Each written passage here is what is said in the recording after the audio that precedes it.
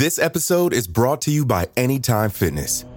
Forget dark alleys and cemeteries. For some, the gym is the scariest place of all, but it doesn't have to be. With a personalized plan and expert coaching, Anytime Fitness can help make the gym less frightening. Get more for your gym membership than machines. Get personalized support anytime, anywhere. Visit AnytimeFitness.com to try it for free today. Terms, conditions, and restrictions apply. See website for details.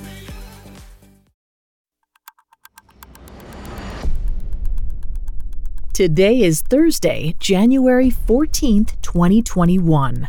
On this day in 1946, serial killer Harold Shipman was born in the United Kingdom. He's believed to have killed over 250 people over the course of decades while practicing medicine.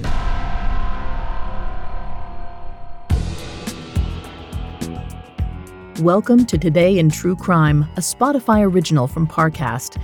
Today we're discussing the birth of the notorious doctor and serial killer Harold Shipman on January 14, 1946. Now let's go back to that afternoon in Bestwood, a suburb of the English town Nottingham.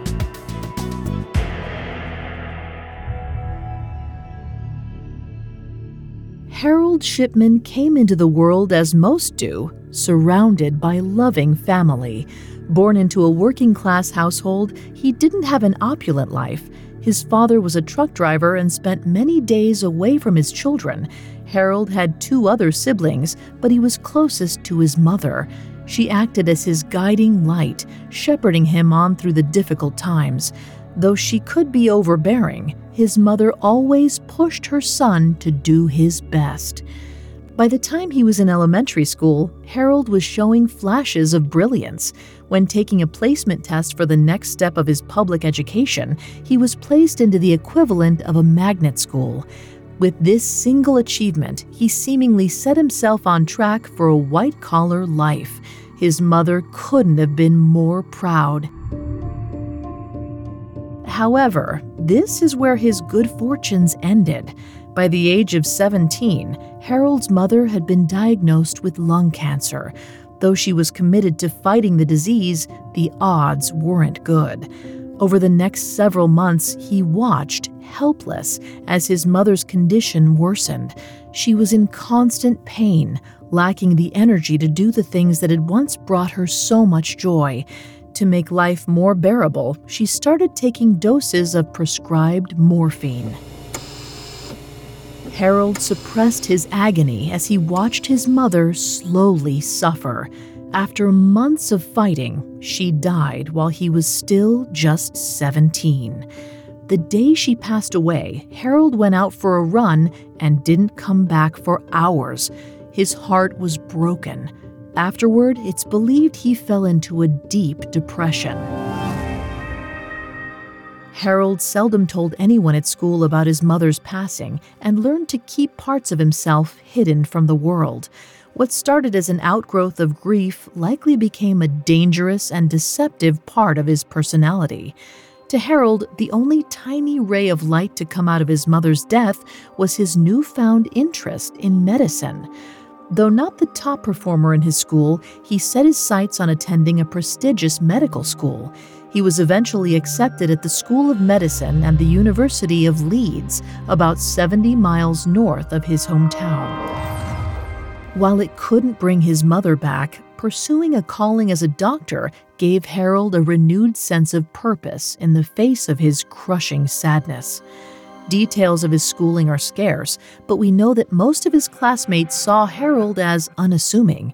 He often stayed quiet while others with large egos sucked the air out of the room. But secretly, he looked down on those who he felt were inferior intellectually. He'd been built up for a lifetime by his mother. She knew he was special, and he knew it too. One day, while taking the bus back from school, 19-year-old Harold met a 17-year-old farmer's daughter named Primrose. The pair started chatting and quickly hit it off. Within the year, the two of them were engaged, and Primrose was pregnant. Few were in attendance when the couple wed in 1966. Both seemed happy to start a life and a family together. Unfortunately, Harold wasn't completely open with Primrose. Secretly, he still suffered from the sense of loss that came after his mother's death. He carried the pain with him as his family grew and his professional career took off. But these feelings eventually came out, manifesting themselves as evil that no one would be able to believe. Up next, Harold Shipman's life takes a dark turn. Listeners, have you heard the eerie new podcast, Superstitions? Every Wednesday, explore the varying beliefs people around the world fear and follow in this mystifying series from Parcast. You do not want to miss it. Each week, step inside stories that illustrate the horror, weirdness, and truth behind humanity's strangest codes of conduct. Why do black cats represent witchcraft? What's the point of carrying a rabbit's foot around with you? And how come certain films seem cursed and others don't? Each new episode of Superstitions presents a story that unlocks the mysteries of unorthodox traditions and surreal phenomena. They may seem cryptic or illogical or completely insane, but then again, do they? Follow the Spotify original from Parcast, Superstitions, free on Spotify or wherever you get your podcasts. This episode is brought to you by Anytime Fitness. Forget dark alleys and cemeteries. For some, the gym is the scariest place of all, but it doesn't have to be. With a personalized plan and expert coaching, Anytime Fitness can help make the gym less frightening. Get more for your gym membership than machines. Get personalized support anytime, anywhere. Visit AnytimeFitness.com to try it for free today. Terms, conditions, and restrictions apply. See website for details. Now back to the story. On January 14, 1946, serial killer Harold Shipman was born in the United Kingdom. His early life got off to a rocky start. While showing brilliance in school, the death of his mother seemingly crushed his spirit. Searching for new purpose, it's thought that her passing inspired Harold to seek a career in medicine. By 1997, he had set up a private practice in the small English town of Hyde, home to many retirees. Over the years, business boomed. He developed a close relationship with many of his patients, who happily trusted him with their lives. On December 9, 1997, 5 days before his 51st birthday, Harold took a house call to check up on 81-year-old patient Kathleen Wagstaff. There, he found his patient in good condition. She was always happy to see him and eager to make pleasant conversation. But Harold wasn't interested in talking. While claiming to perform routine tests, he secretly injected Kathleen with a large dose of morphine.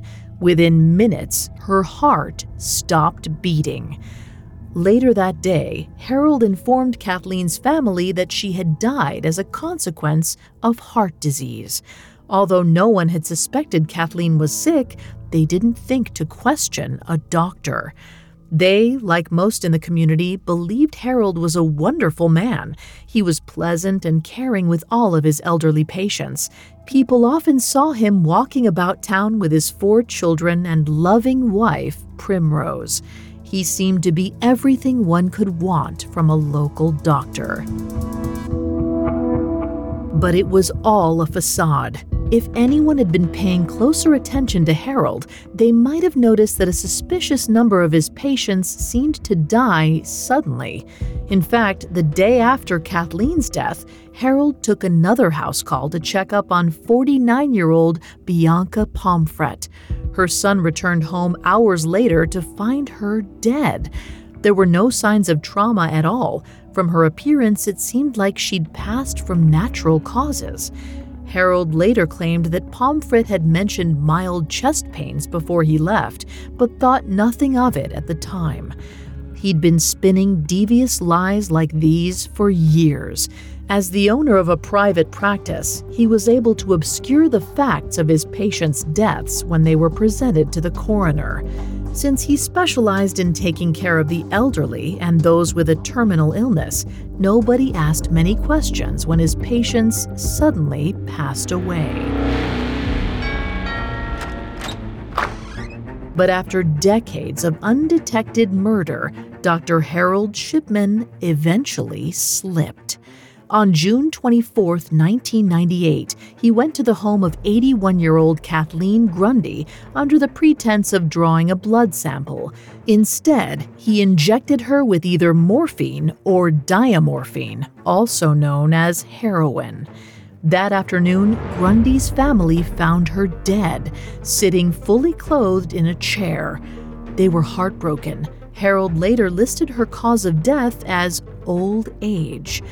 Over the next few days, as Grundy's relatives got her effects into order, they noticed something odd. Her will was entirely different than they expected. None of her family members were listed as benefactors.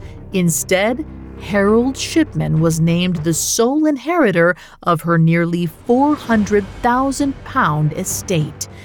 With their suspicions aroused, Grundy's family went to the authorities to request an investigation. Days later, authorities exhumed Grundy's body and found traces of the morphine in her system. In his defense, Harold claimed she'd been addicted to codeine and that he had computer records to back it up. However, the family knew those claims were categorically false. When authorities looked deeper, they found Harold had altered the documents after Grundy's passing. From there, detectives dug further into his files and found 14 other deceased patients from the previous 3 years who died under similar circumstances. They arrested Harold for murder on September 7, 1998. Just over a year later, in January of 2000, he was found guilty on 15 counts of murder. A judge sentenced him to life in prison. While Harold was only found guilty of these 15 cases, most experts agree that the true number is likely much higher. They estimate that between 1971, when Harold started practicing medicine, and 1998, it's likely he'd killed upwards of 250 people. No one is quite sure what led Harold to kill, but some theorize that the passing of his mother when he was 17 affected his actions later in life. He'd seen her die a slow death while taking morphine to ease the pain. He possibly viewed his murders as mercy killings. However, we'll never know for sure. Harold denied every allegation in court and remained tight-lipped after the trial. On January 13, 2004, one day before his 58th birthday, he died by apparent suicide in his prison cell.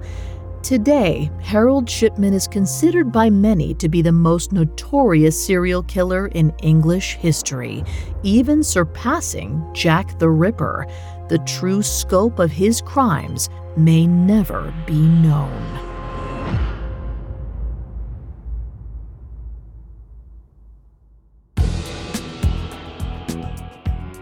Thanks for listening to Today in True Crime. I'm Vanessa Richardson. If you'd like more stories like this, check out the Spotify original from Parcast, Medical Murders. Today in True Crime is a Spotify original from Parcast. You can find more episodes of Today in True Crime and all other Spotify originals from Parcast for free on Spotify.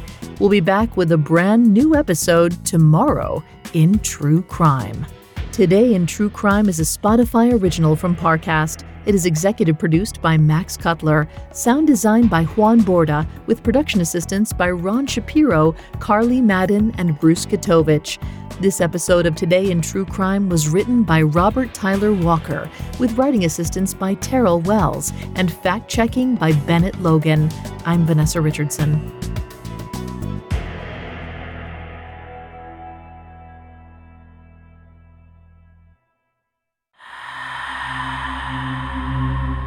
Bad omens, good fortune, pure luck.